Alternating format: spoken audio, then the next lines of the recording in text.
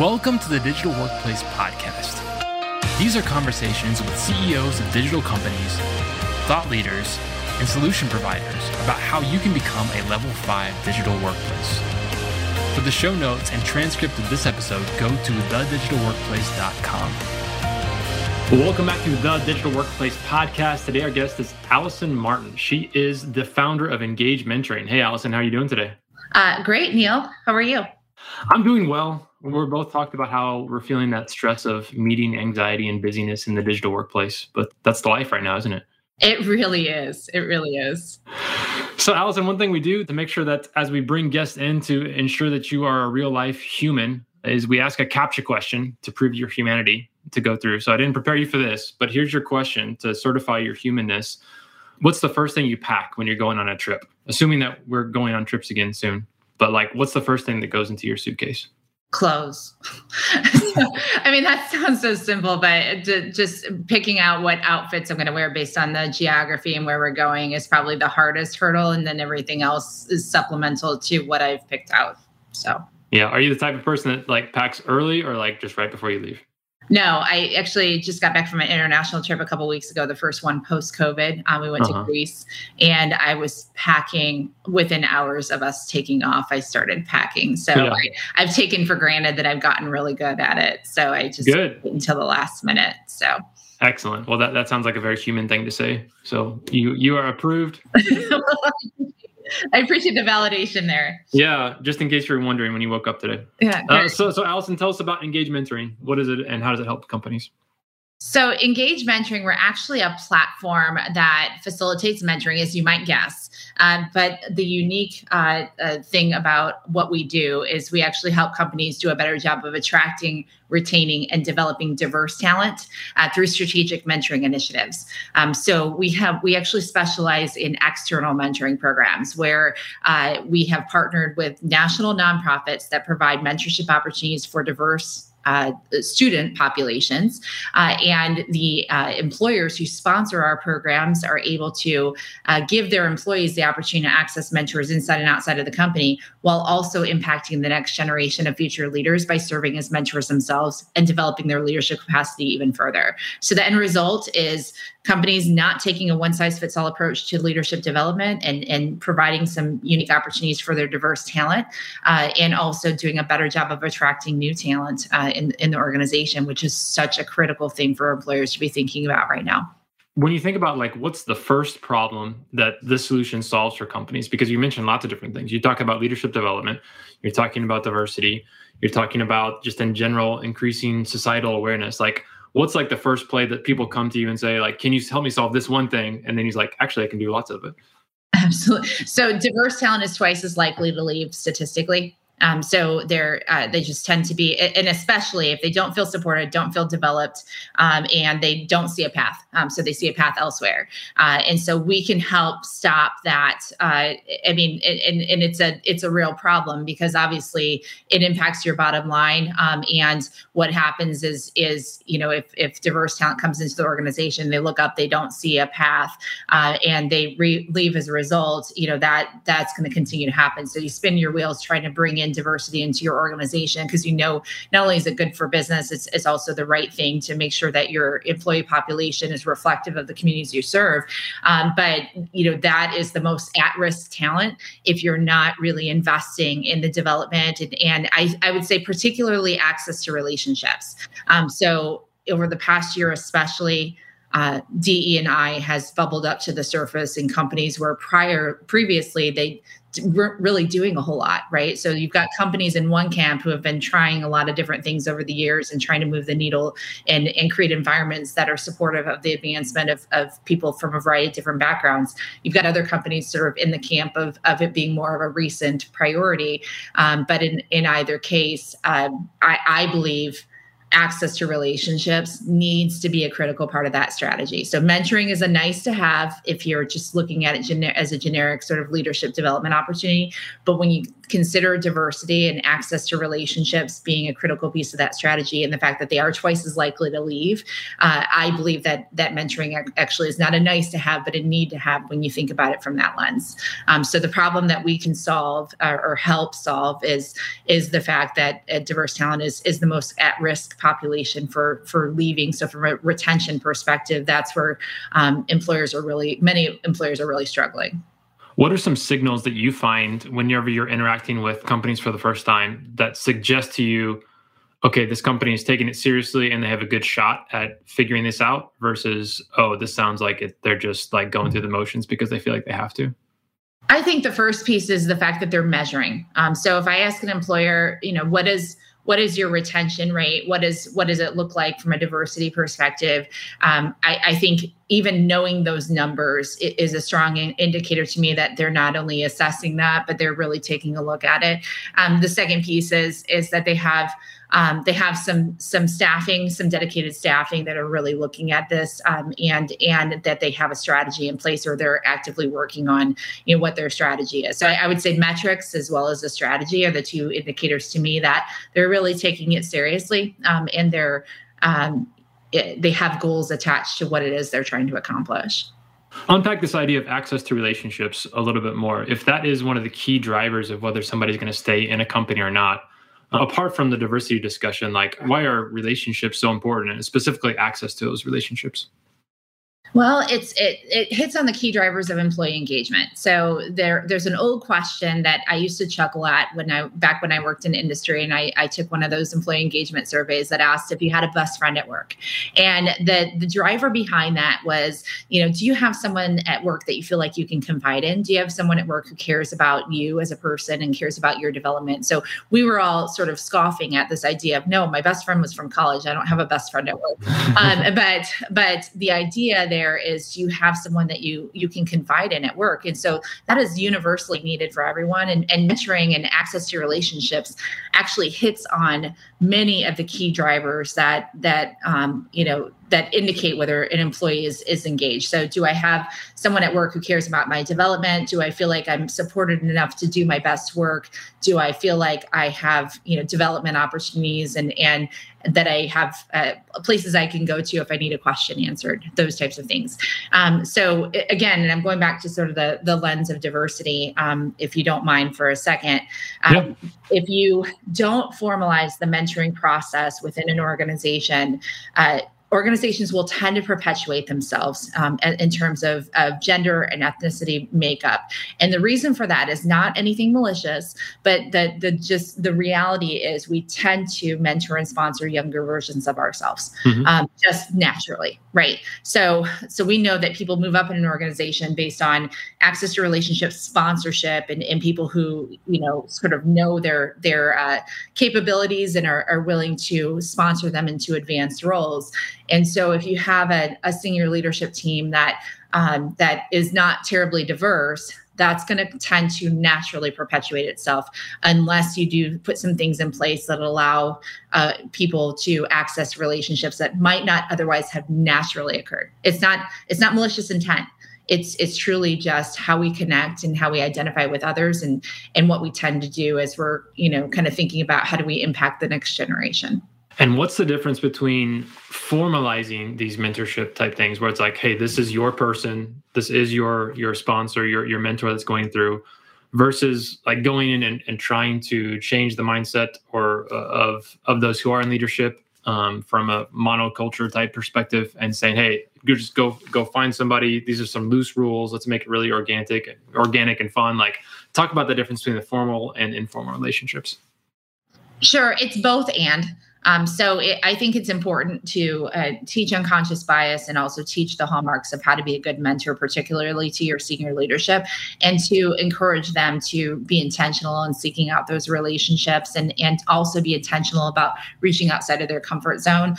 In a good formalized mentoring process, there is the ability for mentees to do those selections and to also have the same encouragement. Mentees, by the way, have the same sort of proclivity proclivity is mentees often tend to want to connect with somebody who's 20 years out in front of them, checks the same diversity category, ideally followed the same career path to really get that perspective. And so we have to encourage it on both sides. And that's where my good friend Amy Waninger, she does some work in that area of even just taking a look at how diverse is your personal board of directors, right? So we can all be challenged to really take a fresh look at who you spend your most time with and how diverse is that group of people. Because I think the more well-rounded individuals have more diverse perspectives in a variety of fashions. So to answer your question directly, I think it's not an either or, it's a both and. So I think encouraging that those informal mentoring structures to raise some conscious awareness around how are you seeking those out and through what lens are you looking, but also giving sort of a formal opportunity for people to make those connections in a really an easier manner, I guess, in having those in place, I think does a lot to really build a culture in an organization. Let me put you on the spot a little bit here. Imagine that there's a relationship, a mentoring relationship between an older white male, cisgendered guy that's out there, and let's just say a younger Latina woman who's come in, who's got a lot of great stuff going for her. They say, okay, we're going to set up this mentoring relationship. What are the things that, if you could be in those conversations and hear what's going on, what are the big advantages you feel like on both sides that both can teach each other in the business world that they would need to learn? Not to stereotype what everyone knows about those things, but just in general, what would you feel like those discussions, the most productive discussions, would look like? Right. So I think on both sides, it's really preparing them for those discussions and getting really clear about what the mentee's development opportunities are.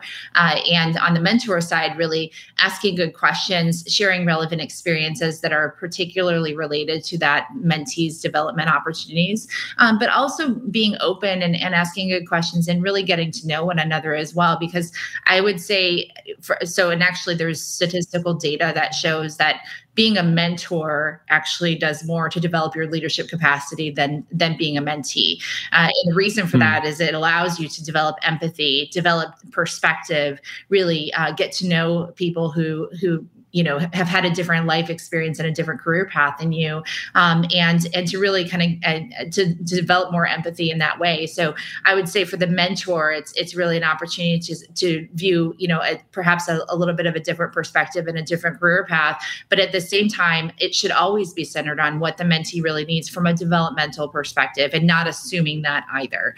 So really understanding in this case, what her goals are, and asking good questions and sharing relevant experiences on that, on that front. And I think for the mentee in this scenario, just making sure that she's really prepared ahead of time to, again, really focus on what she hopes to accomplish from the relationship, to what she hopes to better understand, and based on what the mentor, what their experience is and what their career path has been, getting really clear about some good questions to ask as a way to really, better understand from that perspective as well. I think that you highlighted very specific sort of gender or ethnicity identifiers, gender and ethnicity. And I think at the end of the day, it's not really that different. It really truly is about just getting to know the person. So you did a check with me earlier to make sure I was a human. And at our core, we are all human. And so I think that the fact that we use certain identifiers in order to dictate who we spend our most time with and who we have most in common with. I find that when you really get to know somebody at their core, we're not that different. Yeah, it's almost like humanizing those markers and just saying we do have differences and there's a history behind those differences, but to recognize that, we all have very similar things about us, but also recognizing the differences. It's complicated, right? It is. Yeah. Well, let's talk about the digital nature of mentoring. We're here talking in 2021. A mentoring program like you're discussing would have been great to have in 1960 to be able to put that in place. But we're here talking, 60 years later. What are the advantages that we can take advantage of right now in a digital world, in a digital age, when we have all these tools at our disposal that actually give us an opportunity to do this even better than we could have done before? Mhm. Well, there's multiple things there, and I can unpack. And as you said, we are currently in 2021, and so on the heels of 2020, where the opportunity to get together in person was not even available, right? And we hope that never happens again. However, what we also saw in terms of trends was EAP, which is an employee's ability to connect to mental health professionals and that sort of thing. The usage quadrupled in 2020. So the need for connectivity was really significant when we were all kind of working in isolation. We're hoping that things are sort of normalizing a little bit more, but the fact that many people are working remotely, they're not working in an office where they're able to walk down the hall and connect with others.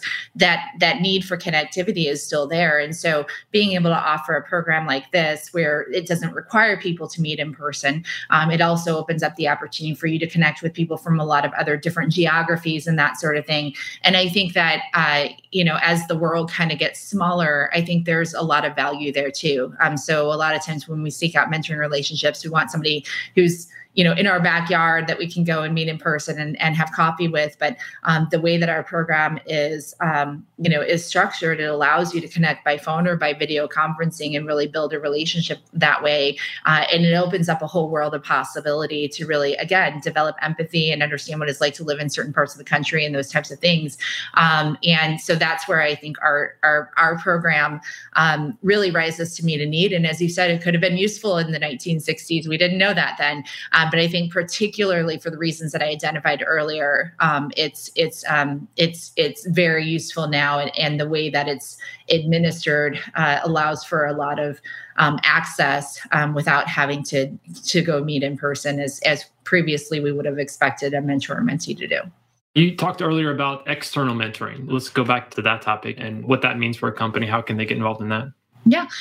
Well, and so at Engage Mentoring, we teach this idea of the 4 mentors you must have, which include someone who you aspire to be more like, someone who can advise you on your career path, so a career mentor, someone who is a peer mentor. So those are often the most overlooked, is having someone who does a job relatively similar to yours, but that you can kind of let your hair down and really grow in your current role that you currently occupy more effectively.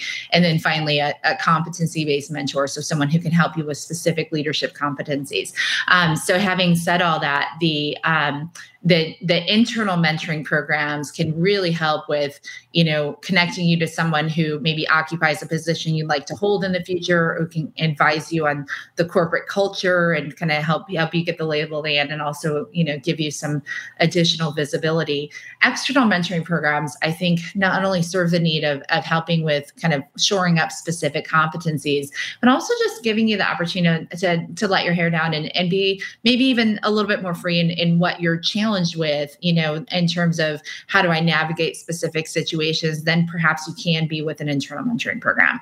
So I think there's a lot of validity to having both. And so having, access internally for the reasons that we identified earlier, but having an external network that really is there to support you and help you achieve your goals with an outside perspective that isn't clouded by internal politics, if that makes sense. Yeah. What are some success stories you've seen come from those types of relationships? There's so many. So I hear a lot. I literally was just working with a client yesterday, and our client liaison actively participates in the mentoring program. And she was talking about, she's Indiana based, and she was talking about, her mentor being from California and that, and also from a very different industry, and how, she was surprised that it worked. Right. So it just, because our mentoring is actually, the relationships are matched based on topics. So in other words, I can say, I want to work on my public speaking skills, and I want to connect to, a mentor. And I can also apply additional identifiers if I wanted to, or I just can use that to connect. And so the basis of our conversations are going to be about learning about that particular skill or competency. And all the competencies are non-industry specific. So it allows, people to connect. So I hear a lot of I think the most common theme I hear is, when the initial connection was made, it didn't seem like, a traditional mentor, the idea that you have in your mind is someone, like I said earlier, 25 years out in front of you, follows the same career path and checks the same diversity category. And so I hear a lot of when the initial request came through or the initial connection was made, I wasn't sure exactly what we were going to have in common. But as we got to know each other, it was just evident how not only did I feel like I was able to help this person, but also I learned more about that particular industry, which was a benefit to me as well. I think the common theme that I hear, and I mean, you asked for specific success stories. We've had students who have made connections with mentors that resulted in internships. One of our partners in Indiana in particular is the Commission for Higher Ed, which allows all the 21st century scholars to have access to our mentoring program. And we've had some great success with that.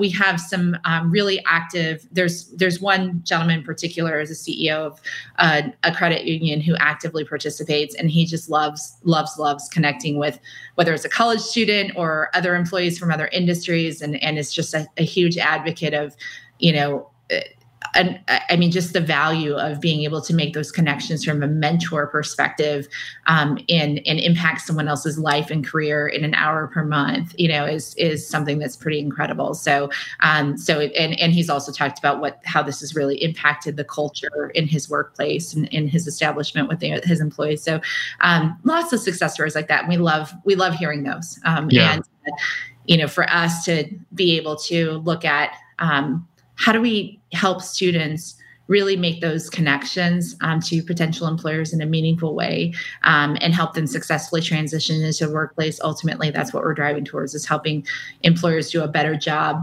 not taking one size fits all approach with their employees, but, attracting and developing the next generation of talent too.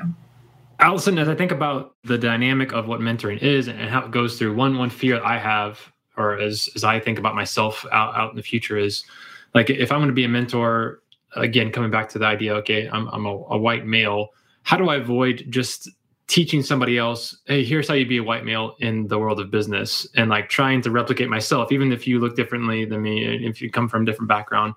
Instead, really trying to be inclusive of recognizing that some things in the business world need to change, or it's not just about, here's how I was successful, just do what I did and it'll work for you. Like, how can people like me break those assumptions? Well, I think it's a lot of listening. I think that's part of it, right? So it's we've all had our various paths. And so I think the opportunity is really to get to know one another. And there are, again, many things that you bring to the table in terms of reflecting on your own life experiences. And that's what it's all about. So being a mentor is sharing perspectives, sharing experiences based on your particular journey, not necessarily telling somebody what to do. Right. So I think, the real opportunity is both sharing and listening, in that respect. The other thing that I would mention here too is typically mentees seek out mentors. Mentors don't go knocking down people and saying, hey, I want to mentor you. But I think the sort of being an open leader, being accessible to people, being also, little things. I'll share with you, we partner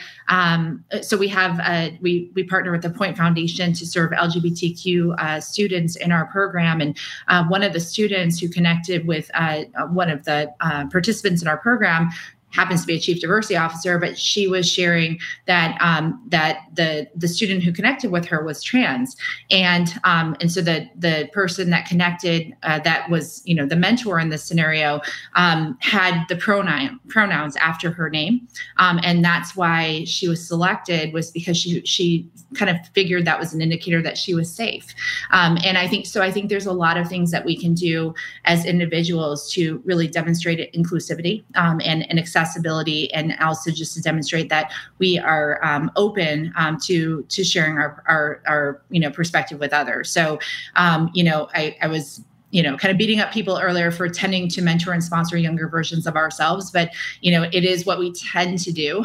But there are a lot of ways to demonstrate openness and inclusivity that will attract mentees, that will not only will we be able to help and impact, but that will open up our own perspectives and really get to learn more about other people's journeys. That's great. Alison, I love what you're doing. I feel like the whole business model, the idea of mentoring is very much a shift towards a more human-centric workplace, which is definitely something we advocate for and appreciate the work that you're doing.